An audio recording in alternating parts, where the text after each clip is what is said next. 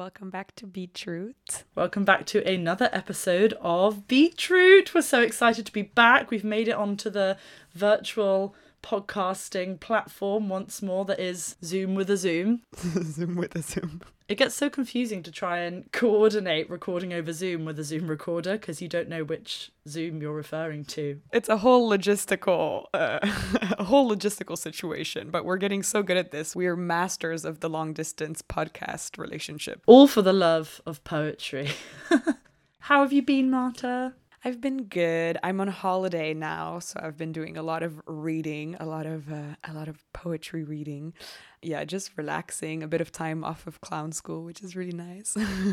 Does clown school ever really stop? Does it ever really cease? No, it bleeds into life a lot, actually. I'm really excited for the day that you are assigned your clown, which Marta has told me about, and the day cometh when you will be given your clown by, is it Louis? So my teacher's name is Philippe Gaulier, and the last workshop that we do with him is the clown workshop, which is his like area of expertise. And it's like this old 80-year-old man, and he looks at you and he has this little drum, and he just kind of like sees straight into your soul apparently and tells you what your clown is. He's like, your clown is a baby. Boom. And then he hits the drum and kind of bestows you your character.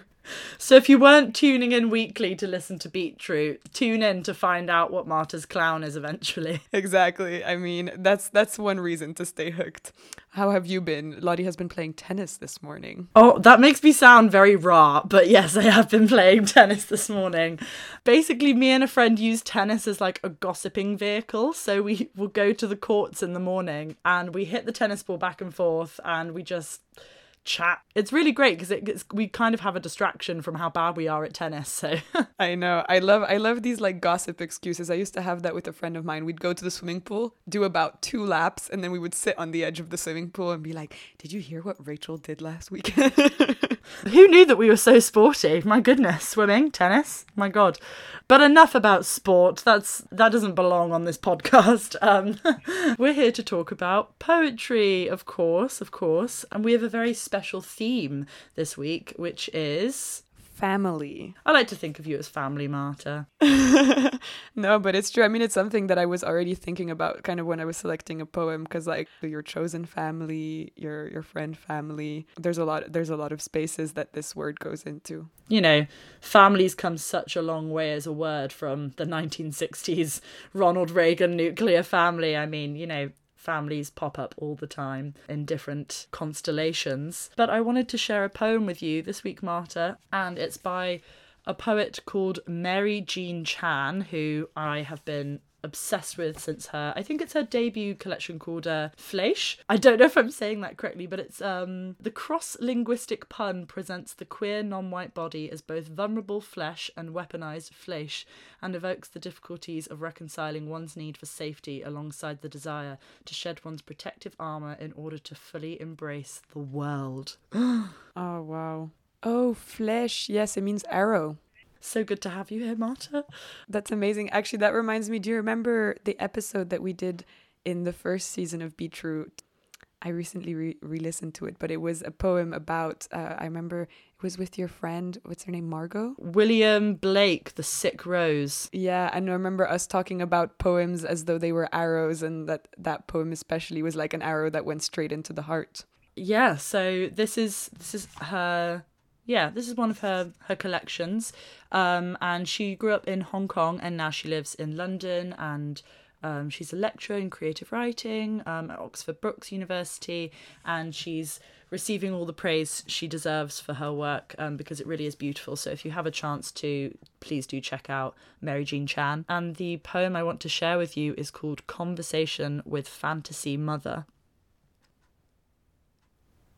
Dear Fantasy Mother, thank you for taking my coming out as calmly as a pond accepts a stone flung into its depths. You sieved my tears, added an egg, then baked a beautiful cake. You said, "Let us celebrate, for today you are reborn as my beloved." The candles gleamed and the icing was almost true, impossibly white, coated with the sweetness of sprinkles. We sat together, at the table and ate. Afterwards, I returned to my room and touched all the forbidden parts of myself, felt a kindness I had not known in years. Oh wow. I realize that every time we read a poem to each other, the first thing we always do is I know, we just can't help but exasperate over how beautiful words are sometimes. Yeah, I chose this poem because, like I was saying to you at the beginning when we talked about the concept of family, I think that there are so many ways you can imagine family and how family assembles around you as you go through so many different changes as a person. And it kind of made me think of the families that come together in the ballroom scene, in drag and queer scene especially. And I remember we watched Paris is Burning together, I think, as a class once, and you know, learning the concept of a mother in the context of an underground subculture, which has known so much violence and rejection, but then coming together in that love. And, you know, this poem is about a coming out. She's being accepted as a pond accepts a stone flung into its depths. And that's all we want, really, isn't it, for our mothers to accept us in that nature. And some of us are lucky enough to have that, and some of us aren't. But I hope eventually we find it some way. Yeah, how do you understand the fantasy mother? I think I understand the fantasy mother as imagining what your heart's desire is in terms of care, in terms of love. Because, for instance, personally, when I find the world too darn hard or, you know, quite overwhelming, I have this, you know, desire to call my mum. Or if things, you know, when days are really hard and when I feel like the world is taking a lot from me as a person, you just want to return to, yeah, the womb, kind of, to that place of rest and nurture and care. It's hard to think of a world without my mother. Either there's been a loss of a mother, or the mother doesn't meet the expectations of this child. And that's equally okay, to go searching for that care in someone else, and to find, you know, someone who does accept you as a stone that's flung into its depths. My relationship with my mother is changing so much into something so beautiful and so accepting. It's a relationship that evolves and changes, and it's not stagnant. So I think fantasy could allude to a future mother, the one that she hopes her mother is, the one, maybe the mother that she might become someday, because it's in us to provide that care for people and to provide that nurturing and that mothering. Not to embellish it within a feminine context either. You know, being a mother is so often thought as feminine and weak and passive. And I think it's so much strength. And I think this poem is very strong as well. And it's quite short. And I think it's because each stanza is so certain of what it wants and what it's saying. And even the text that's included, you said, "Let us celebrate, for today you are reborn as my beloved," is the kind of thing you'd write on a gravestone, or, you know, you'd want to put permanently somewhere on a statue. So that's how I interpret it. Because for me, it's funny. The way I see it is nearly as though, I don't know, the poem is creating the mother, because I know this feeling of like really so desperately wanting this moment of like full acceptance that's really like calming and soothing and makes you feel like you're all right in your body and who you are. Like, really, the way she describes it, I think, is so beautiful. As a pond accepts a stone being flung to its depths. But I guess many of us are not necessarily lucky to get a moment like that. And so when I saw conversation with fantasy mother as opposed to conversation with mother, I imagine, okay, this is maybe not a conversation that she's actually been allowed to have or had the occasion to have, but she's deciding to create that moment for herself within the poem.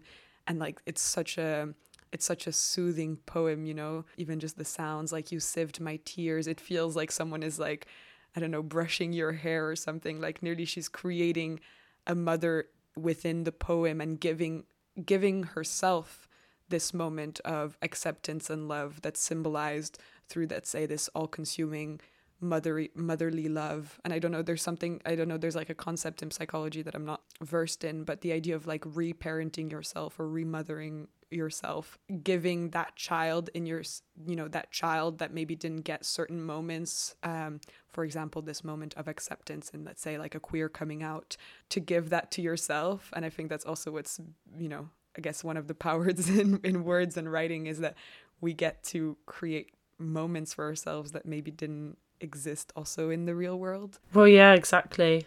Like poems are reimaginings in some way. And I think this is definitely honouring the inner child. It's sort of constructing the mother that you need and that all of us deserve as well. We all deserve this love and this acceptance.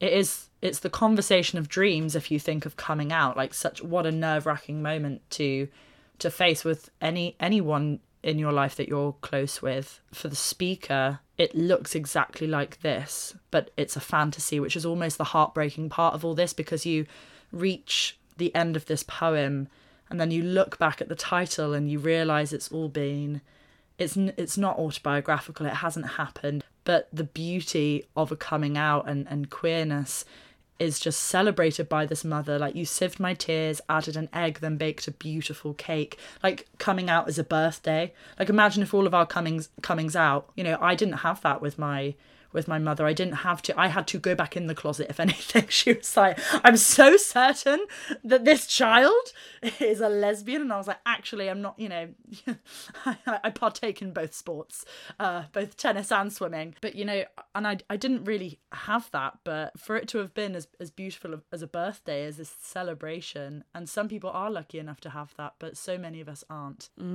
And also what I liked about it is like, it's a celebration, but not in the sense of like, I don't know, for example, when I came out to my dad, he just went, cool beans. Verbatim.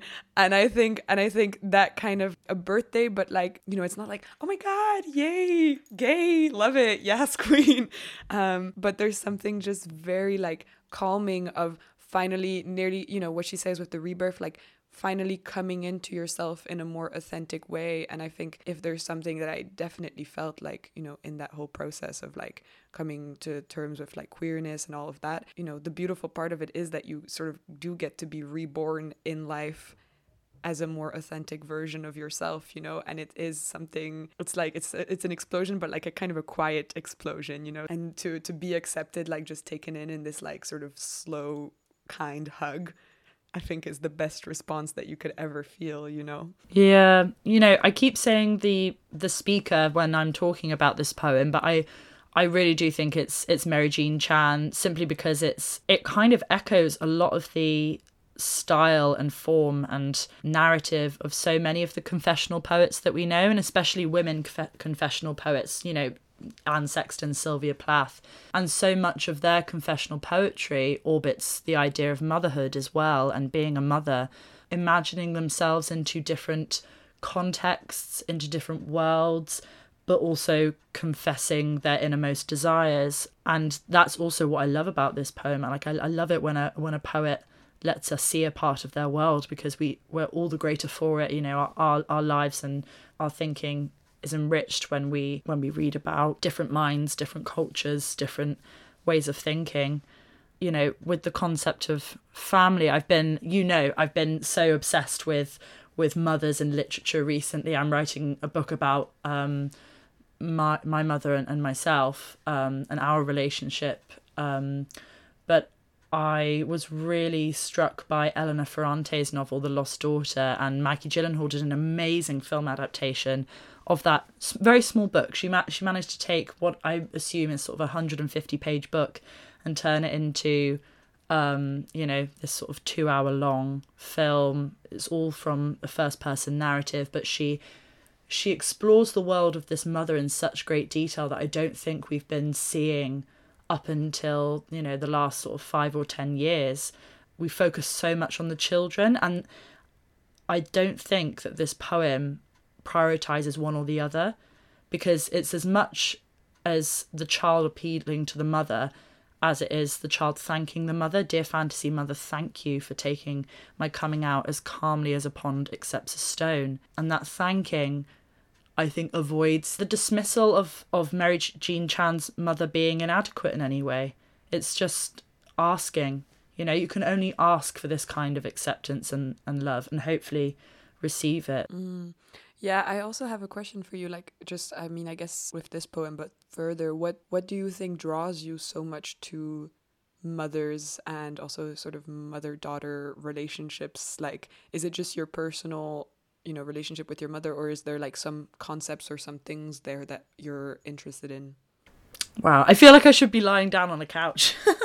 um, I really don't know. I think I've got into such a wonderful place in my life with my mother and our relationship, and sort of all of the kids have left home. My mum, raised 4 children and did such a brilliant job, and she was a single mother for so long. And I think the older I get, the more I'm learning to appreciate and respect and be in awe of the decisions and the sacrifices she's had to make. She aced it. She did such a good job, and that's me also acknowledging how wonderful my siblings are as well. And it's not always sunshine, daisies, roses, obviously, like whenever is it with family. But I think seeing different representations and narratives and versions surrounding mothers and daughters is informing me as to how women come into being, what it is to raise a woman, what it is to, have the absence of a mother or have the presence of a certain type of mother as well. And we deal with so much as a community of women. It's sort of like a passing down the baton, passing the Olympic torch, if you will. So I think that's what draws me to those types of narratives. And also it's just very, you write what you know. And I think the women in my family are so formidable and so wonderful that I can't help but write about them. Yeah, it's funny because actually, like, we put the theme as family, but the poem that I brought in is also a poem about mothers. So it's interesting to see. I mean, maybe it's just a coincidence or maybe it's just us, but I do think that when you think of family, like, I mean, the father figure is something completely different. Siblings are also a completely different type of love, but there is something about motherly love. Now, whether you get it from your mother or you get it from your father or you get it from, another person in your life, but something about how we have described motherly love that I think represents what at least we conceptualize as that family love, as this sort of unconditional caretaking. It's a very beautiful kind of love to look at. I think there is something about motherly love, like, even as you say here, I think it's very beautiful, this sort of thanking, because I do think that, especially in the kind of, let's say, how we sort of expect, let's say, women to kind of be constantly caring and, kind of emotionally available and do a lot of emotional labor, let's say. Being a mother is a very difficult role and position to take on sometimes. And, I know especially like in mother-daughter relationships that can be quite conflictual in a certain sense. You kind of sometimes forget to also take a step back. And I think just about that kind of love, I feel like it's beautiful here that they use a cooking metaphor, because I think there is something in the love of like when I was thinking about the love of a family, I was thinking a lot about food, because I was thinking of like, it's a love that is in a way grandiose, but like also very, very habitual. And I think that comes like, for example, in the fact of preparing a meal and like every day kind of spending the time to like put something together and feeding, your family and eating together or whatever. And I feel like there's a strong connection, at least for me, between like food and dinner and family. They go quite hand in hand. Yeah, definitely. I wanted to ask, actually, sort of the moment when Mary Jean Chan says we sat together at the table and ate, it feels like the poem could end there.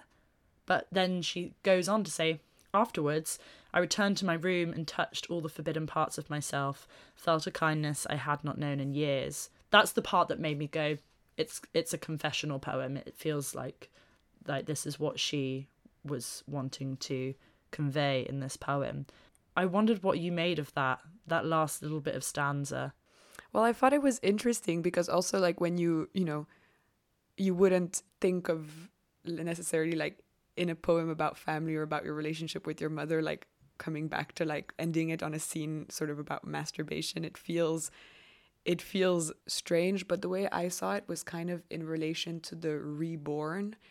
I feel like there's something in this like idea of being reborn, like as though she can finally inhabit her body in the way that she wants to, and in the way that she maybe hasn't been able to because she hasn't been given or giving herself that kindness in years, sort of giving, be it to herself or the fantasy mother or the real mother. We don't really know who's giving her this acceptance of just being like, you are reborn. This is your body. You can feel good and, comfortable in it.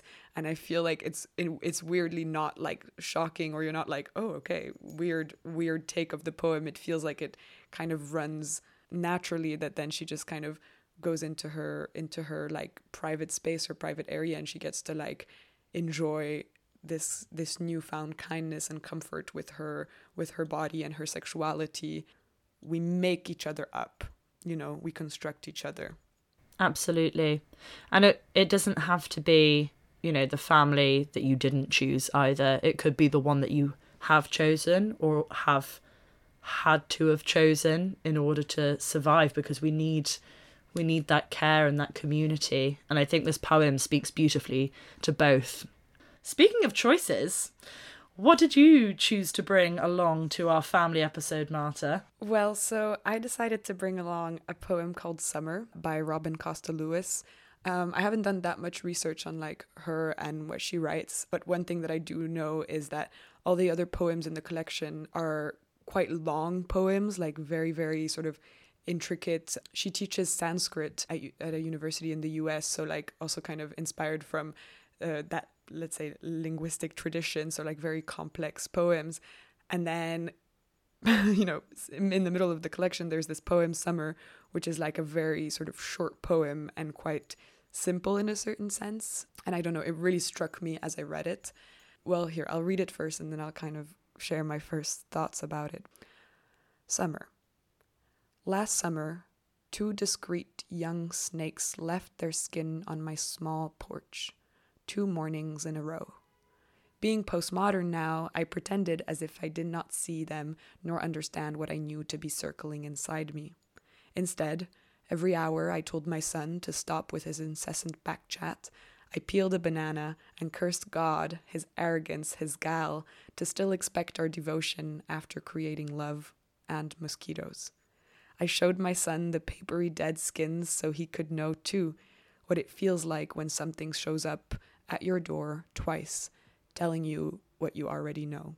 Beautiful. I love it. Yeah. I mean, like, so I was kind of, like, the first thing is, like, I was kind of hesitant to bring in this poem because I didn't necessarily, like, I couldn't pinpoint exactly, like, how it fit into the theme of family. And it's quite an ambiguous poem, like, telling you what you already know. What do you already know? Like, there was a lot of questions in this poem that I had unanswered. So I thought, oh God, if I bring it on, like, what am I going to say about it?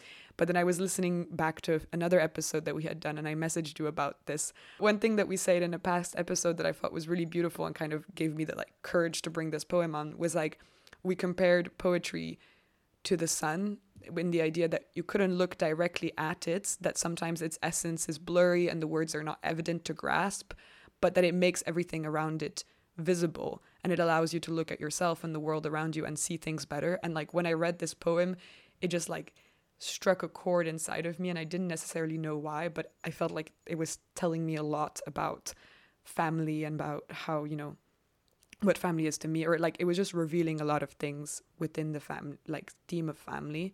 And I guess like the first sort of more personal thing I guess that it like made me think of is, I think the main thing that my mum always kind of taught me, and it was like kind of her, I don't know, something that she found really important to pass down to me, was the idea that knowledge was in the gut or in the belly, and to really trust my intuitions, like the things that I already knew, as she says in the poem, the things that, you can pretend to not see, but your belly knows. Like my mom would always be like, your belly knows. And that kind of knowledge that feels nearly magical because it's not, it's not rational. You're not sure where it comes from, but it has something nearly ancestral about it, like the gut feeling. It's nearly like the knowledge that is passed down in the family, like the generational knowledge nearly that's like gets etched in your DNA and that gets passed to you to sort of help you make decisions. And maybe your mind is telling you one thing, but you just know in your gut. And so like in this poem, I guess that's how I interpreted like what she's passing down to the son, you know, when she's showing her, you know, him the dead skins of the snakes. She's sort of, for me, the way that I interpreted that, but that's just from my personal experience, was like she's teaching him about that knowledge, that sort of profound gut, you know, ancestral knowledge that he is going to have to learn how to trust, because at some point a gut feeling is going to come and knock at your door, you know, and it's going to tell you you need to be rebirthed. You're, you know, this, you know, if you see the snake skin is all of, you know, a symbol for like rebirth and all of that, and you gotta listen to it, you know, you gotta trust it. Marta, you're gonna kill me for what I'm about to do, because we've gotten so far away from our allusions to religion over the past couple of episodes. Oh god, it seems like we've both been living at a convent and it's just all that we can talk about. But I having just read it with you now, the speaker, it seems like Eve as a mother. I don't know, the two discreet young snakes left their skin on my small porch, and you know the image of Eve in the garden, and you know she talks to the snake and eats the apple, and that's sort of a metaphor for knowledge and this human sort of, you know, taking a bite out of something that's forbidden, and knowledge being power in some way. And I loved the line, "And cursed God, his arrogance, his gall, to still expect our devotion after creating love."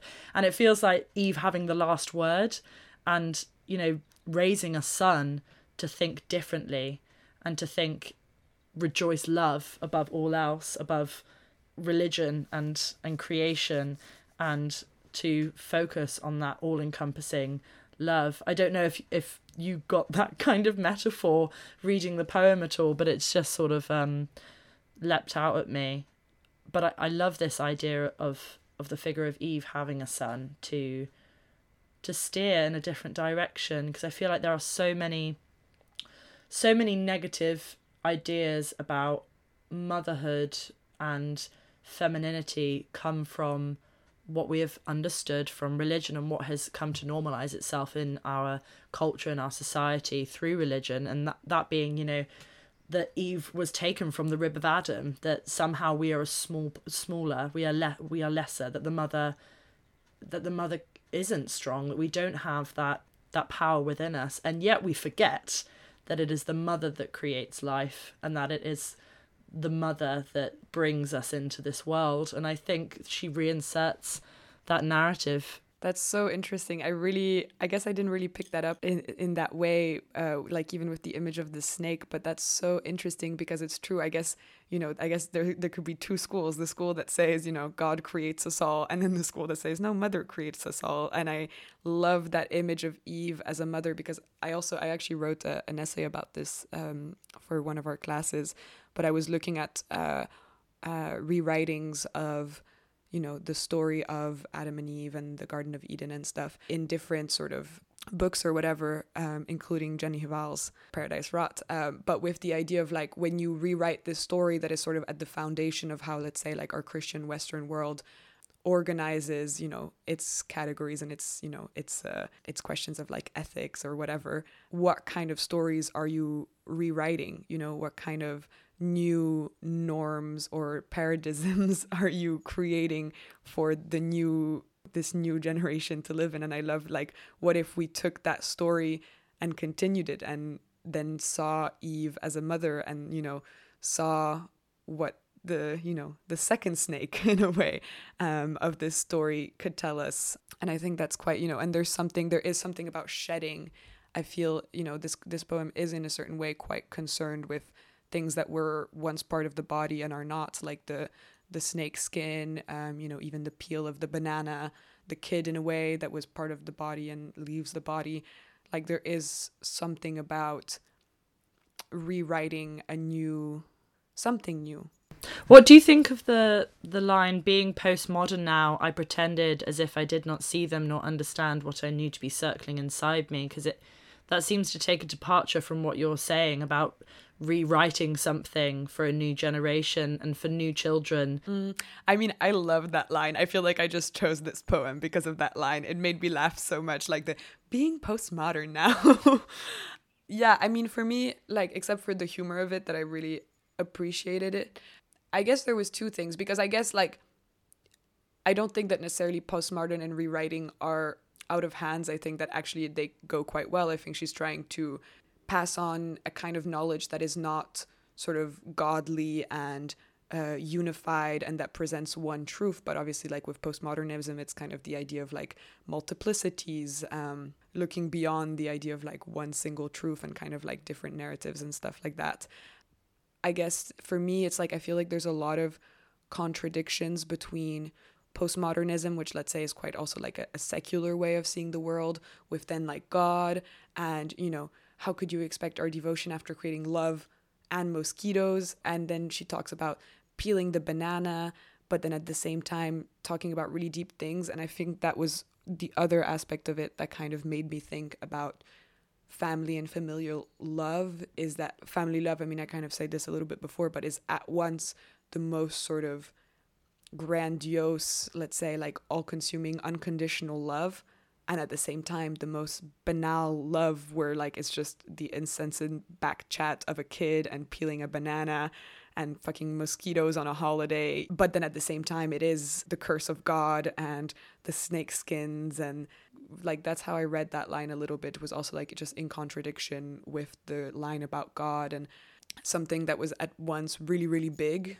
and at once very, very small and daily, and you know, all about bananas and mosquitoes.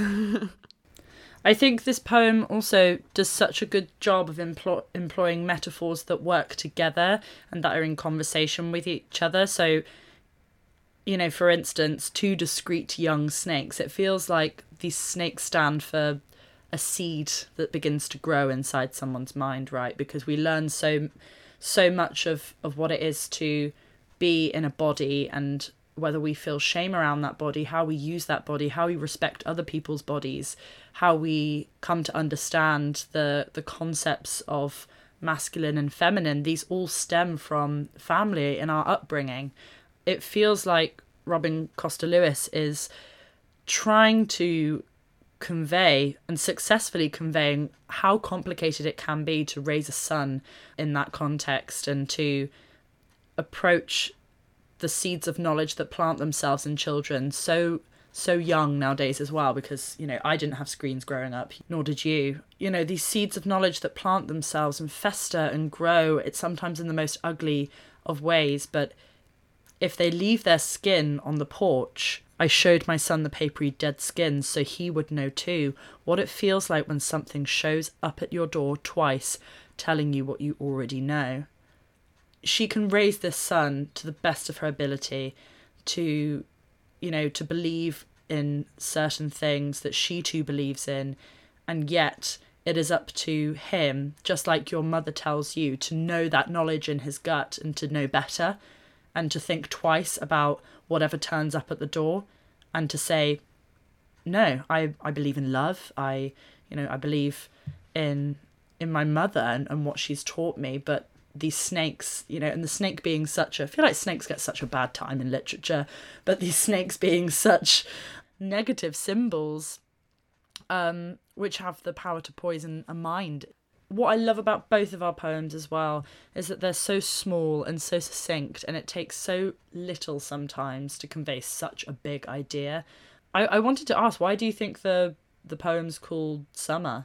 That's a really good question. I mean, for me, both our poems in a way are quite sensorial poems. Like, I think you can really, you know, I think in yours, that image of the water, of the calmness, of the cake, like you can really feel that and see that. And I think that in this poem, although it goes everywhere, let's say, you know, from God or whatever, it's also quite local, in the sense, at least for me, that image of like last summer on my small porch, 2 mornings in a row. I see it so clearly. Like, I see that kind of like summer morning on a porch in a house.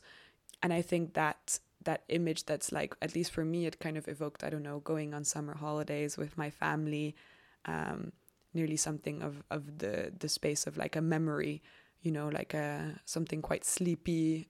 I don't know. I think there's something about that, like very concrete, sensorial space that kind of ties it all down, you know, because otherwise maybe the poem would be a little bit too all over the place or a little bit too broad, but it's so broad, but it brings you back home, you know, maybe in the similar way that a family would do.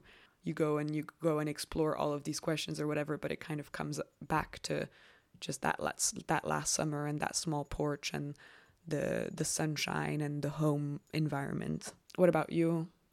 I mean, I think summer is the setting for all of the images she's talking of. So bananas, mosquitoes, snakes. I don't associate these images with winter or spring, definitely not autumn. But also I read that she was born in California and her family is from New Orleans, and I feel like that is such a sunny part of the US, and that their summers are hot and long, and you know, both those settings that, you know, Robin Costa Lewis has brought to the poem to discuss a topic which she might find herself up against right now. I'm not sure if she has sons or if this is confessional, because we've also spoken about the idea of Eve being the speaker, but I think that she sets the scene, and the scene is summer. It's just, it makes total sense. It wouldn't make sense to be in any other season. Yeah, I know.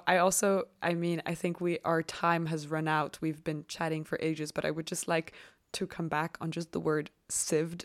My tears from the first poem. I love that image. Like, I can't.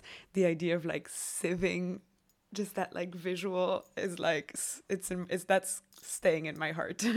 I know. I also was like, because I've heard a sieve called so many things before, like a colander or a strainer, and I was so happy that she chose the word sieve because it's such a good word, and I don't see it enough in poems, especially alongside tears. Maybe we should do that. Maybe we should start picking out our favorite words out of each poem. Just like having a little moment of just like how much a word can enthuse.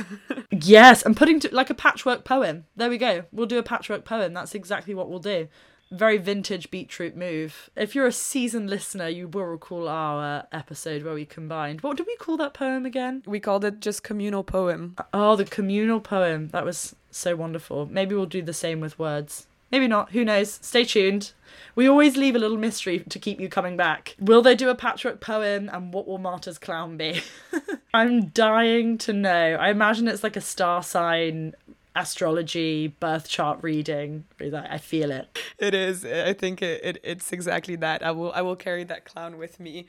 It'll be on my Tinder bio. It's like Cancer Sun, Pisces Moon, baby clown rising. Oh, I can't wait. And I can't wait to record another episode with you. But for now, this is all we have time for. That's poetry in a nutshell. Thank you so much for listening, everyone. It's always a pleasure. Thank you so much for listening, everyone. If you haven't called your family in a while, give them a call. Say hey. Tell them you love them.